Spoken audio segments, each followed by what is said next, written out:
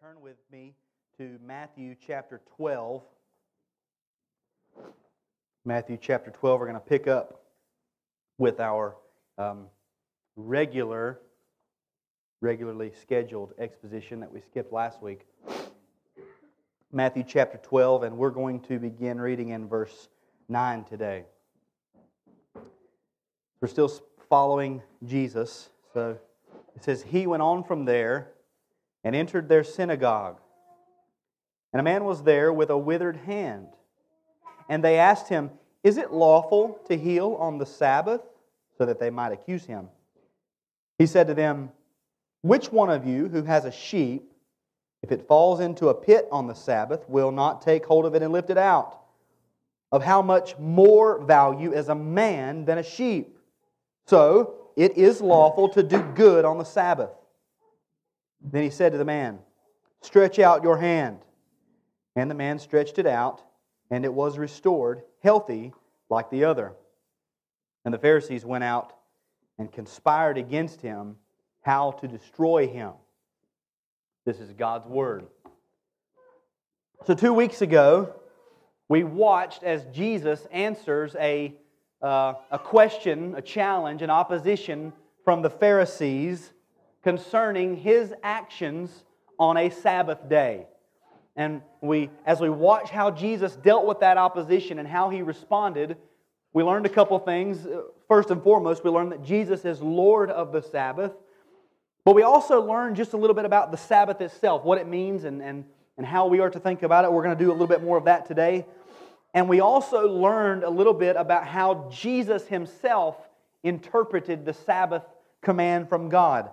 And so in these stories, verses 1 through 8, and then today verses 9 through 14, we're seeing little excerpts from the life of our Lord concerning the Sabbath. And we see that He saw the Sabbath as very important. It wasn't something that He said, just forget about that. He saw it as a very important thing.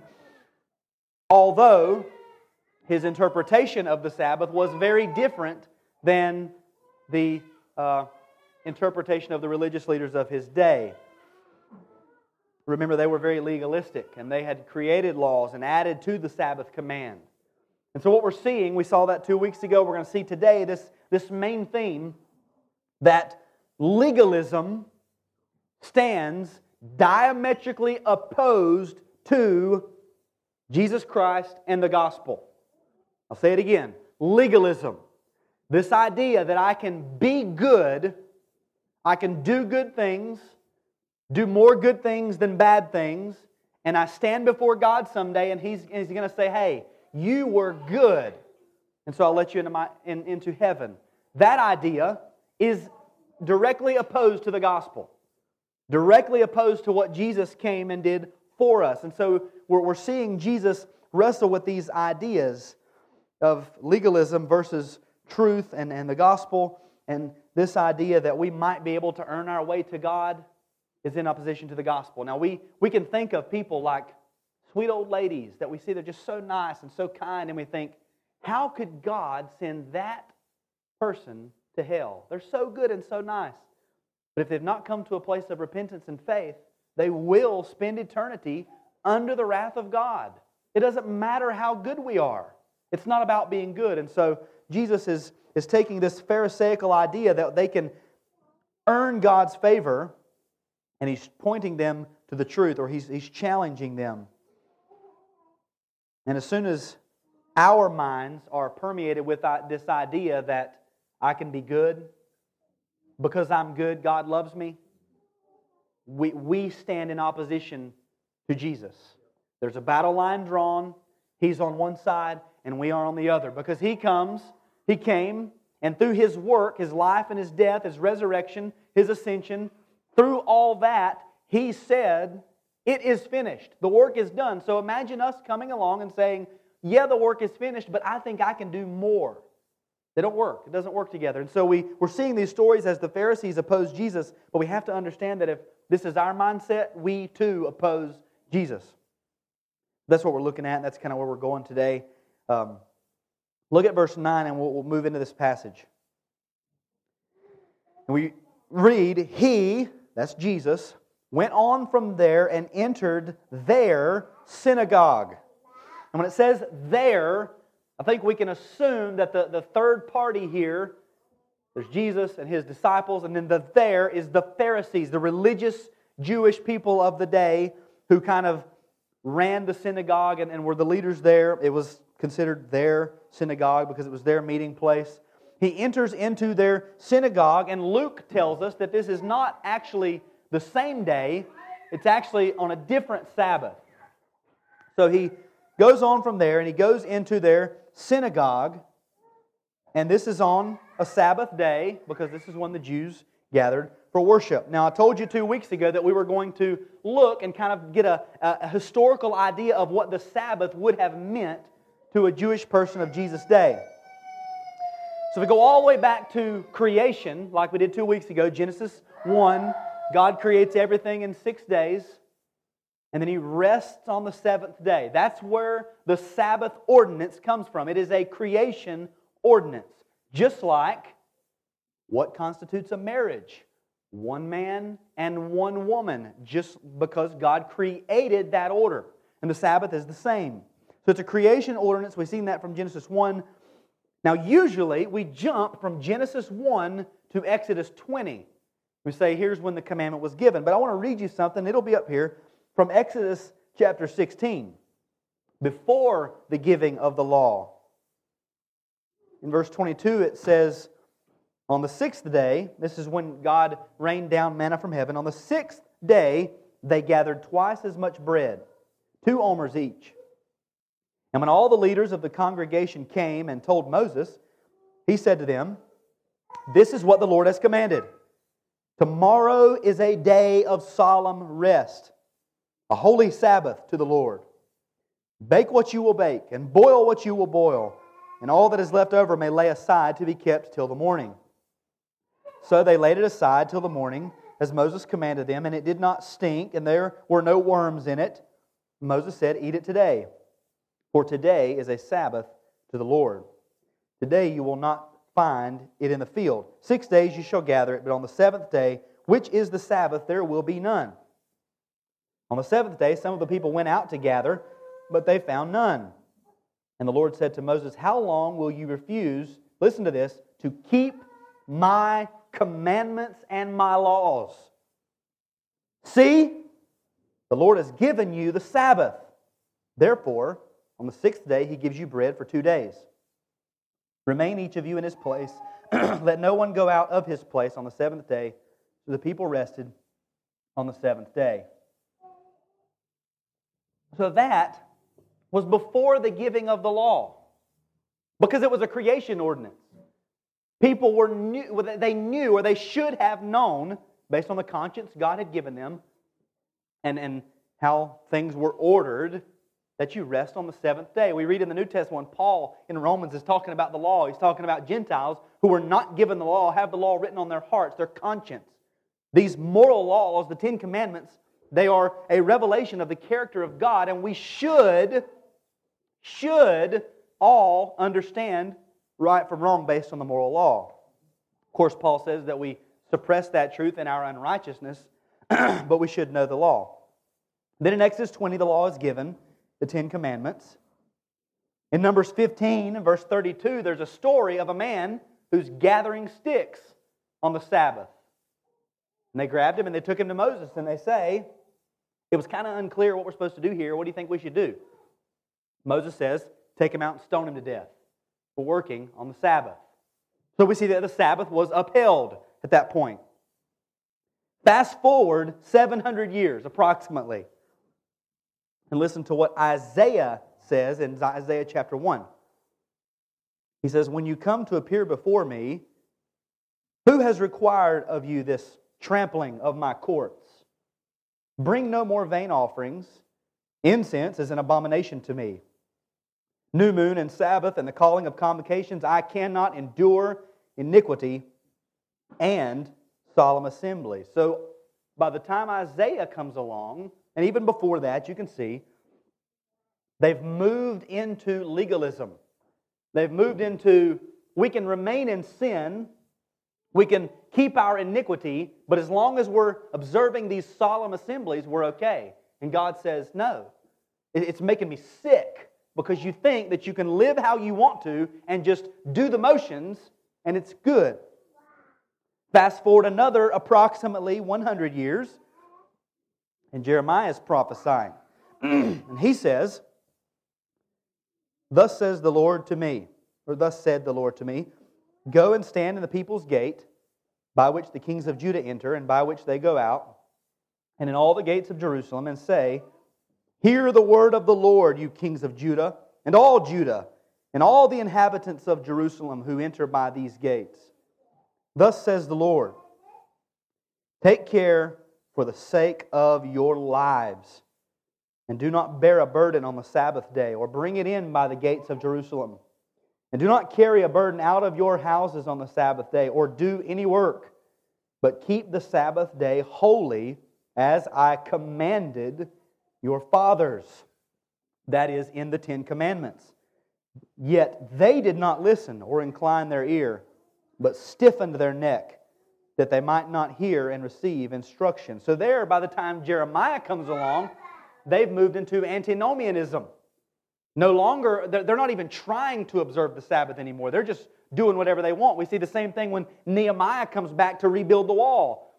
They get everything built, and it's not long before people are carrying on their lives like normal on the Sabbath day, and they have to be reprimanded. So Israel is back and forth concerning the Sabbath. Just like us. We're the same way.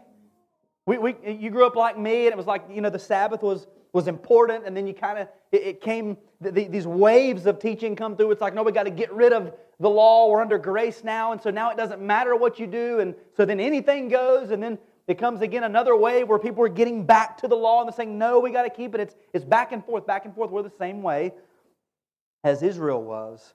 And what's interesting is when you read through the Old Testament, especially if you were to finish out that section in Jeremiah 17, God promises blessing and curse that hinges on their observance of the Sabbath. Do it and live. Disobey and be punished.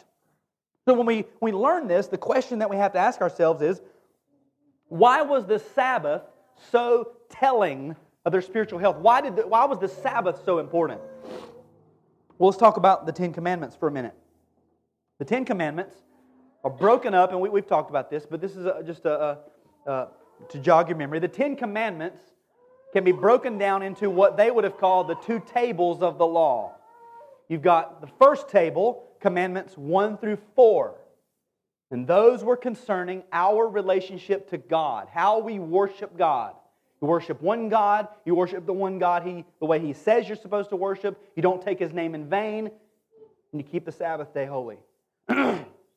Table 2 was Commandments 5 through 10. And those commandments were concerning our relationship to other people. So you got Table 1, love God, honor God. Table 2, love people, treat people rightly. And Jesus sums this up perfectly in Matthew chapter 22. Listen to this. You guys will know this. This is what we call the Great Commandment passage. And one of them, a lawyer, that is a professional in the law, asked Him a question to test Him. Teacher, what is the great commandment? Like, what is number one? The great commandment in the law. And He said to him, you shall love the Lord your God with all your heart, with all your soul, with all your mind. In other words, table 1. First 4 commandments. This is the great and first commandment. And then He says, and a second is like it. You shall love your neighbor as yourself. Table 2. On these 2 commandments depend all the law and the prophets. So what Jesus says is the greatest commandment is basically commandments 1 through 4, followed very closely with commandments 5 through 10. They're all together as a whole. It's the law, not the laws. The law of God. So Jesus sums all of table 1, all of the first 4 commandments concerning our relationship to God up in one commandment. To love God with all that you are. And so, to fail at one of those 4 is to break the first table of the law. So the Sabbath is a command that concerns our relationship with God and how we worship Him. It is the same as you will worship the Lord your God, and Him only shall you serve. There's only one God. Taking the name of the Lord in vain, or worshiping God through pictures and images, graven things that we've made, even in our own minds. They all go together. And how we worship God and how we think about God is the most important thing about us. And so the Sabbath comes as a commandment or a gift. And here's the problem, and I explained this 2 weeks ago. Just think about this. Think through the logic. God gives us a gift, a command, and the command is literally rest. That is literally the commandment. Rest and worship me. Just one day in 7, take a break from the work that you complain about all the time and worship me. One day in 7. And they couldn't do it. They couldn't take their focus off of themselves for one day. And I say they, but it's us. That's what we do. One day, God has said, I'll give you one day where you don't even have to worry about your earthly labors. Just rest and worship. I've created you to worship me. You will get the greatest joy in the universe when you focus on me and not yourself. So take a break and do the very thing that you were created to do. And we say, oh, I don't know if I can do that or not. We are immediately drawn back into our earthly labors, our earthly focuses. And so, because of this roller coaster, up and down, back and forth, the Sabbath becomes this really hot button issue with the Pharisees. And they take it, like I said last week, or 2 weeks ago, they create these 39 different categories of things that you couldn't do on the Sabbath, which is exactly what we do. We ask, what can I do on the Sabbath? And then we want all these distinctions, and so they had done the same thing, and they took this gift from God, and they made it into a curse. So it is on another Sabbath that Jesus goes into their synagogue. Remember, the synagogue is the Jewish house of worship. I was explaining the case yesterday. It's basically like their church building. So the Jews would go to church, and Jesus is with them in their house of worship. Now, to contrast Jesus in the field with His disciples, now we're in a public place where there would have been many Jewish people there to watch what takes place and to watch this exchange. There's regular Jewish people, there's Jewish leaders. And this was Jesus' habit. When you read through the Gospels, He wasn't the type of guy that said, man, I'm under grace, I'm going to take a lazy day, or I'm going to take a break, I'm not going to... No, He was there on the Sabbath. He would go in to worship, and He was often teaching and reading from the Old Testament. And so Jesus enters into the synagogue, and usually, almost every time this happens, we see a confrontation, because truth confronts dead religious observance. This dead religion that the Jews were caught up in. Not religion, dead religion. There is a good and undefiled religion before God, and then there's also dead religion. And the Jews were caught up in dead religion. In Mark chapter 1, remember, Jesus goes to the synagogue, and while He's there, there's a man possessed by a demon. In church, in other words. And this is what happens when Jesus shows up. There's these confrontations. Remember, the man spoke out. What have you to do with us, Jesus of Nazareth? In other words, we don't need to be around one another. The demons were at church, and they asked Jesus what He was doing there. So there's these worlds collide because truth, the God of the universe, comes in to collide with the demons of Satan. And they say, we know who you are, the Holy One of God. And Jesus says, stop talking, I'm preaching. You don't talk when I'm talking. There's this collision that often, almost always happens when Jesus is in the synagogue. And the very same thing can and should happen with us.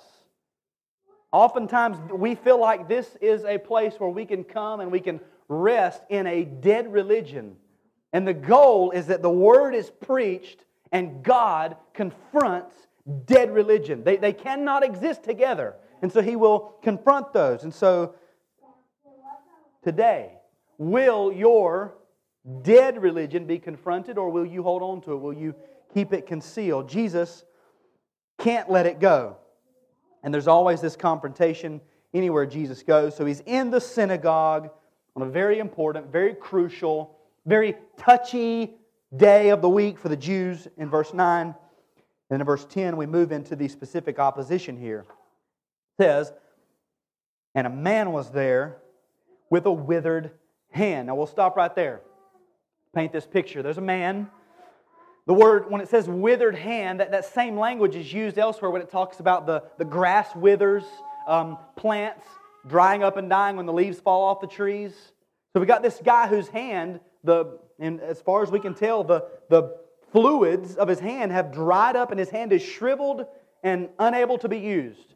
I picture the dried out peppers that hang in an Italian restaurant or something. They're just hanging there for decoration. Dried up, shriveled, unable to be used.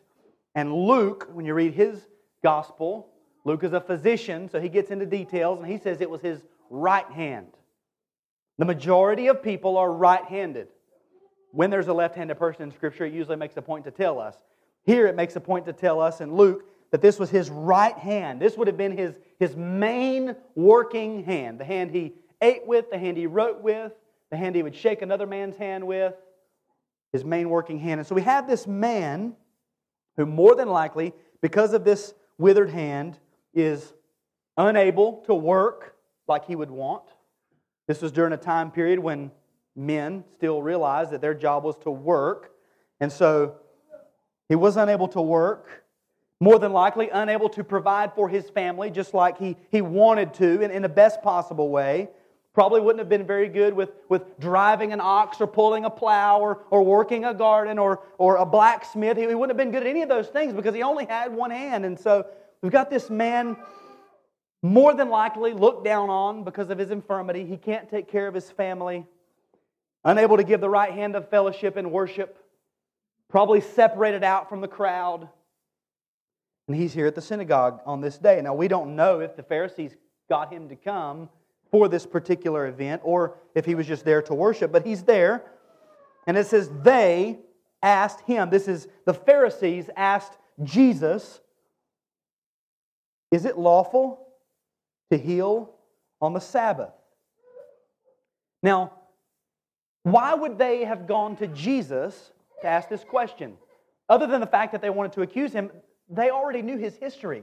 They knew the word around town. They knew what he had been doing. They knew that he had been teaching, and his teaching was different than theirs. He had been performing miracles, and people had begun to follow him. And so they go to Jesus to ask him this question, is it lawful? Again, this is exactly what we do. We read the commandment about the Sabbath, and we say, okay, well, what can I do? You tell me I have to rest. Okay, I have to rest, but what can I get by with? What's the most I can do on this day to focus on myself and still be within the bounds of the law? And that shows that we've taken the law and we've walked around the backside of it and we're looking at it from the wrong perspective. The question should not be, what can I do? The question should be, why would I do anything else? When God has given me this day to worship and to rest, why would I go back to my worldly labors on this day? But they ask the same question because they're looking from the wrong perspective. Is it lawful? Now we have to remember that the Pharisees had added to the law concerning the Sabbath. Now remember, there was no specific command about healing on the Sabbath. If you read the commandment that God gave, it doesn't say anything about healing. But the Pharisees had created laws, and for the most part, their rule was this. If it's a life or death situation, they can be healed. If it's not life or death, then just let it wait. But listen to some of these things that were written down in their law. This is quite timely. If a man had an ailment in his throat, he might not gargle with oil, but he might swallow a large quantity of oil. And if he was healed, he was healed.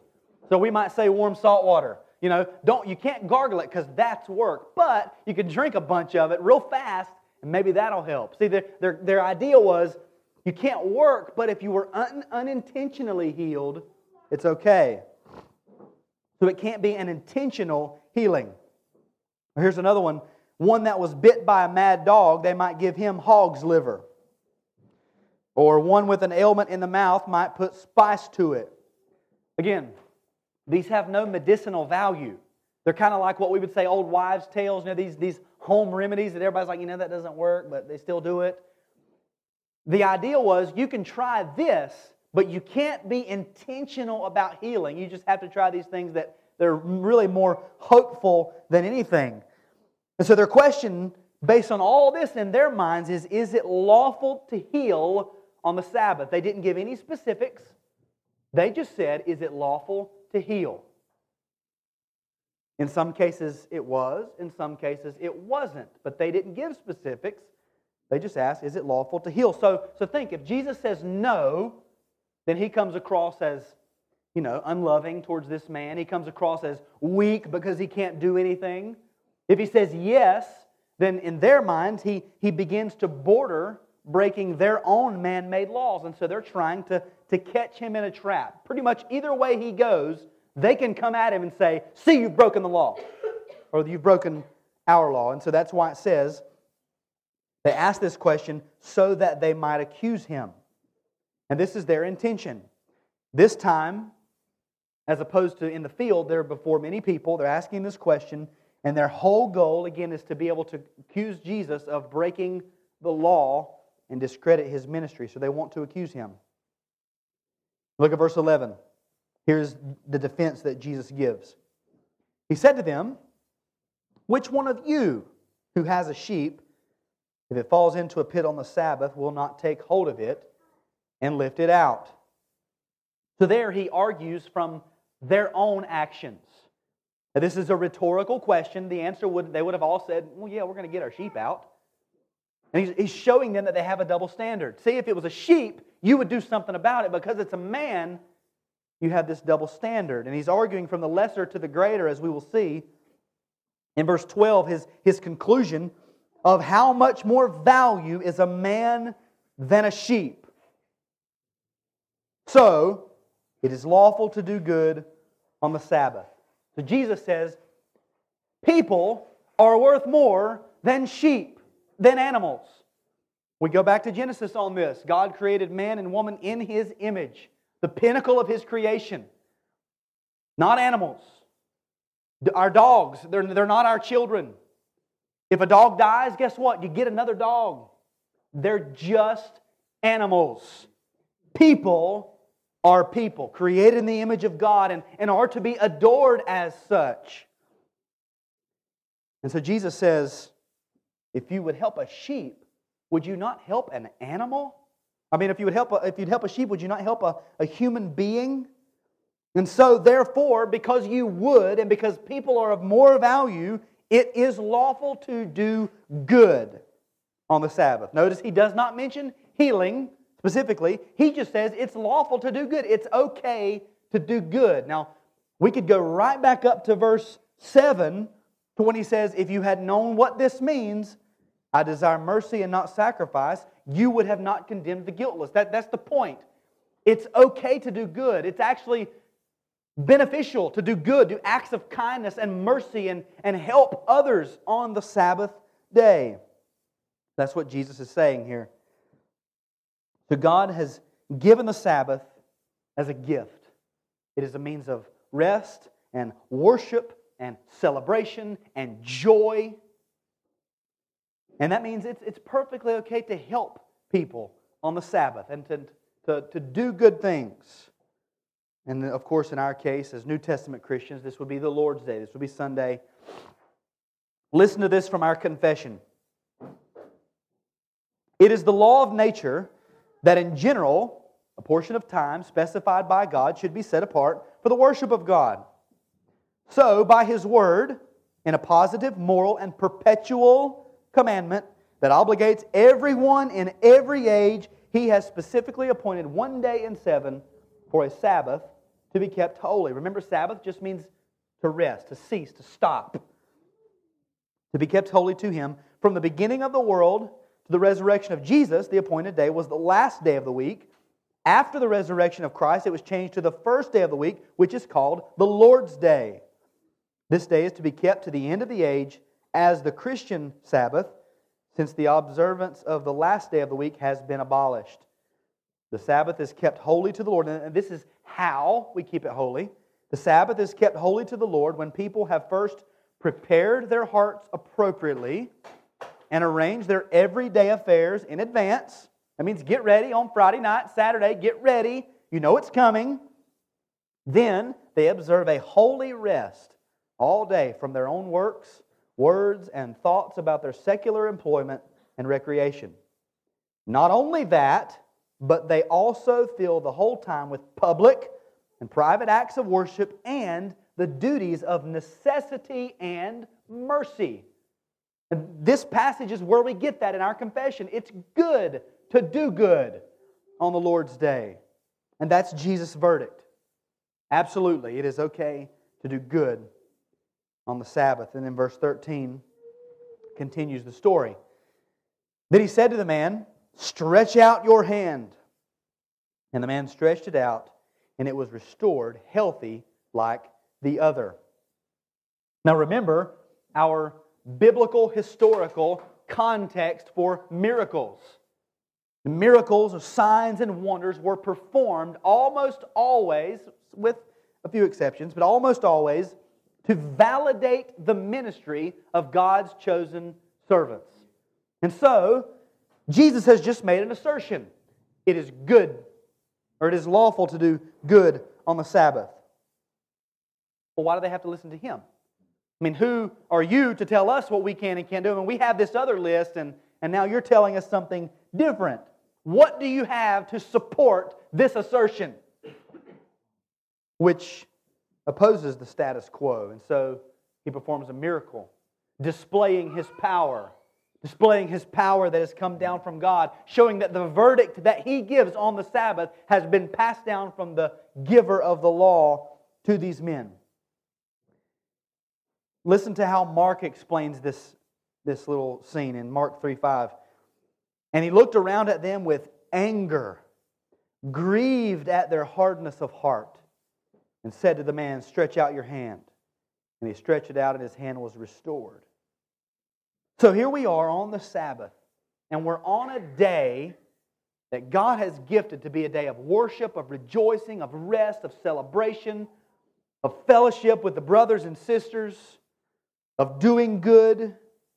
And these men are so focused on keeping their own man-made laws that they actually are breaking God's law in their hardness of heart, and they would rather catch Jesus in breaking a law than help this man who is in need.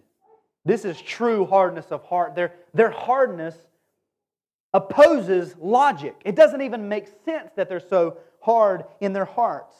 They're trying to accuse Jesus while at the same time failing at the law themselves. And so Jesus heals this man. What's interesting is that He heals him just with a word. Stretch out your hand. He doesn't touch him. He doesn't break any laws that they had made or God had made. And He displays His power. He validates His word. And the man, it says, is instantly restored, healthy like the other. His hand is fixed, just like the other hand.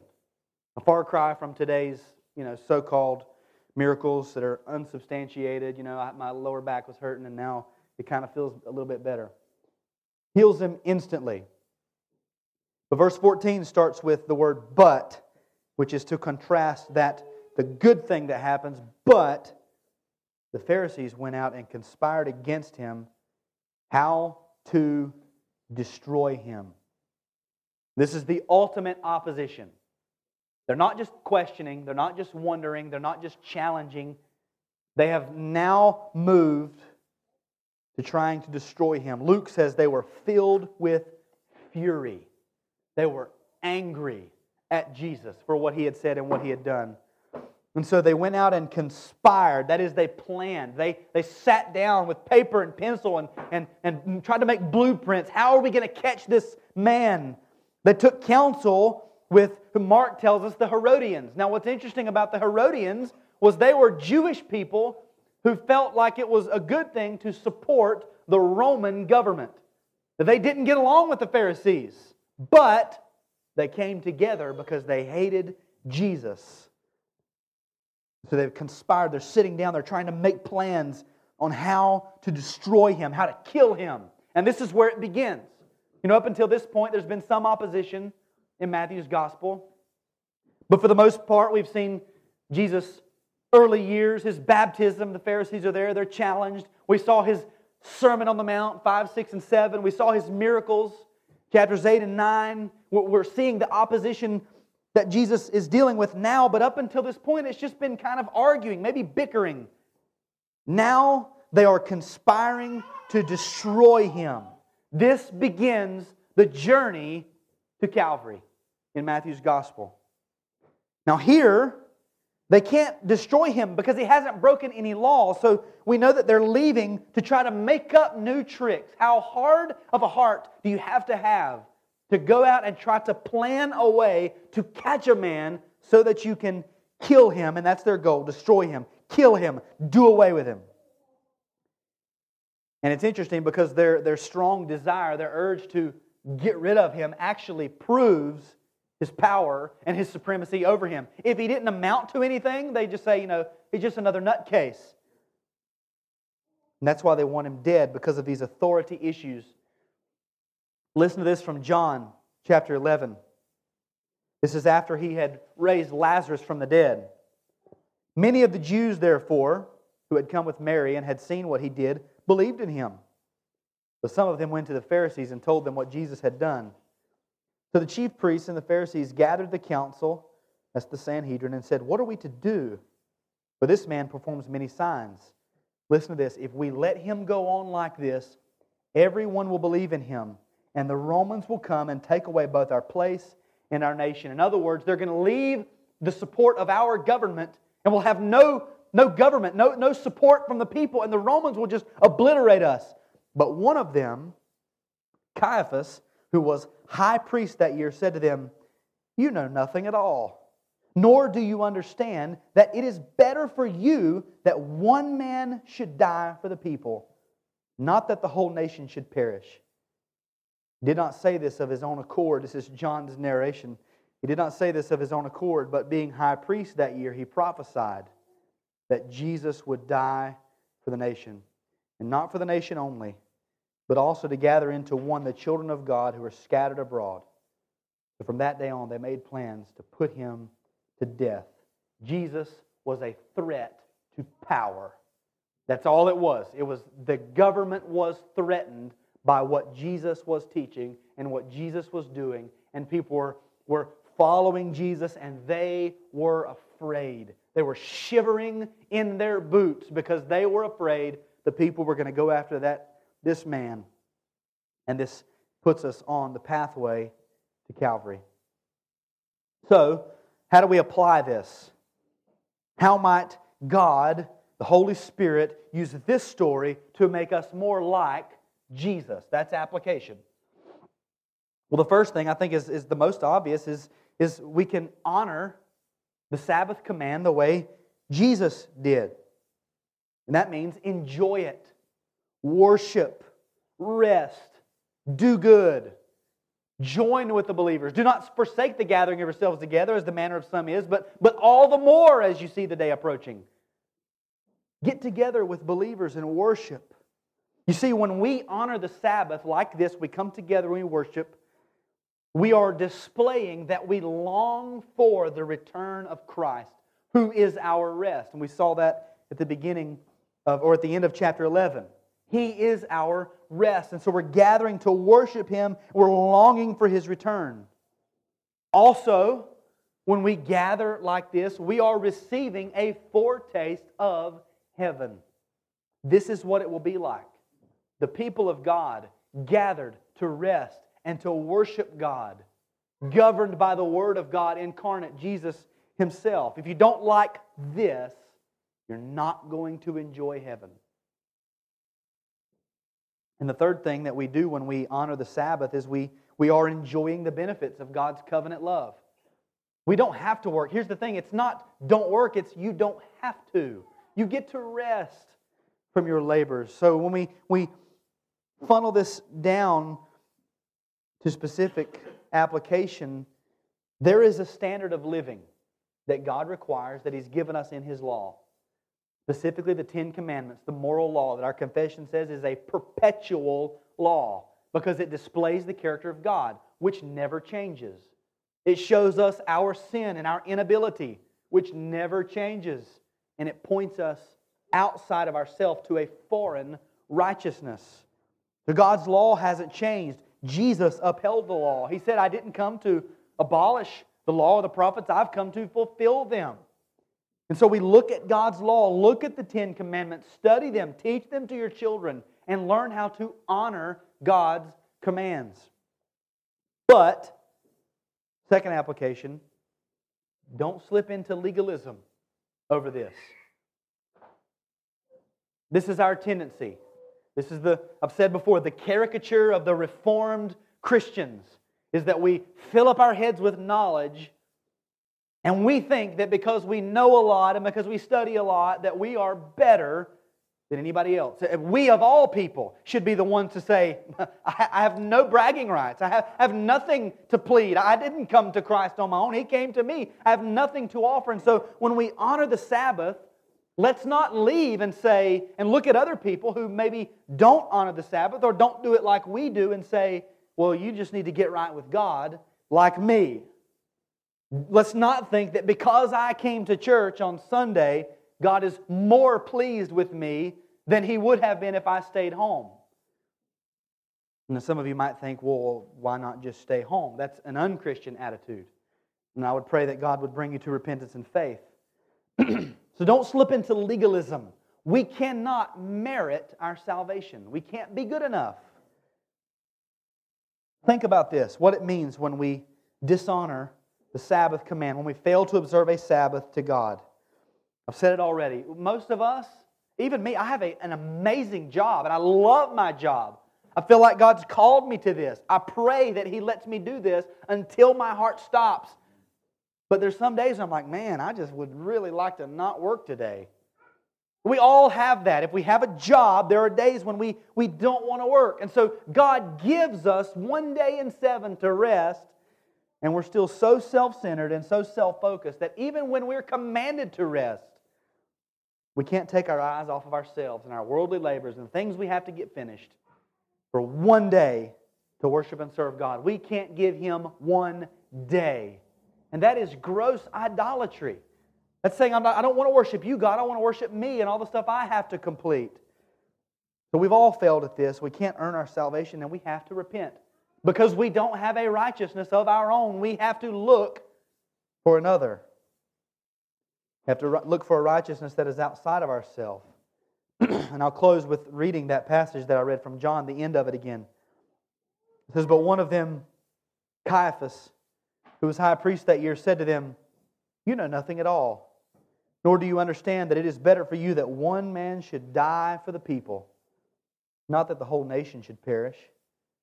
He did not say this of his own accord. That is, he wasn't just speaking from his own knowledge, but being high priest that year, he prophesied. He was speaking the words of God, and he prophesied that Jesus would die for the nation.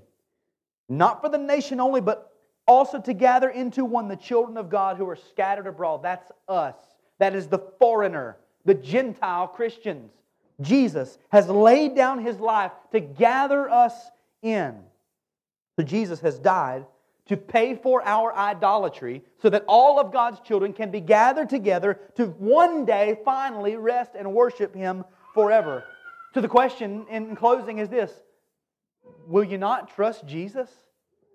Will you not come to Jesus? Will you not flee your own efforts because they're not good enough and run to Christ? Would you not take up His yoke and be yoked with Him? Jesus beckons, as we've seen at the end of chapter 11, He beckons sinners, come and rest. Let's pray. Father, we thank You for Your word and we thank You for Your law.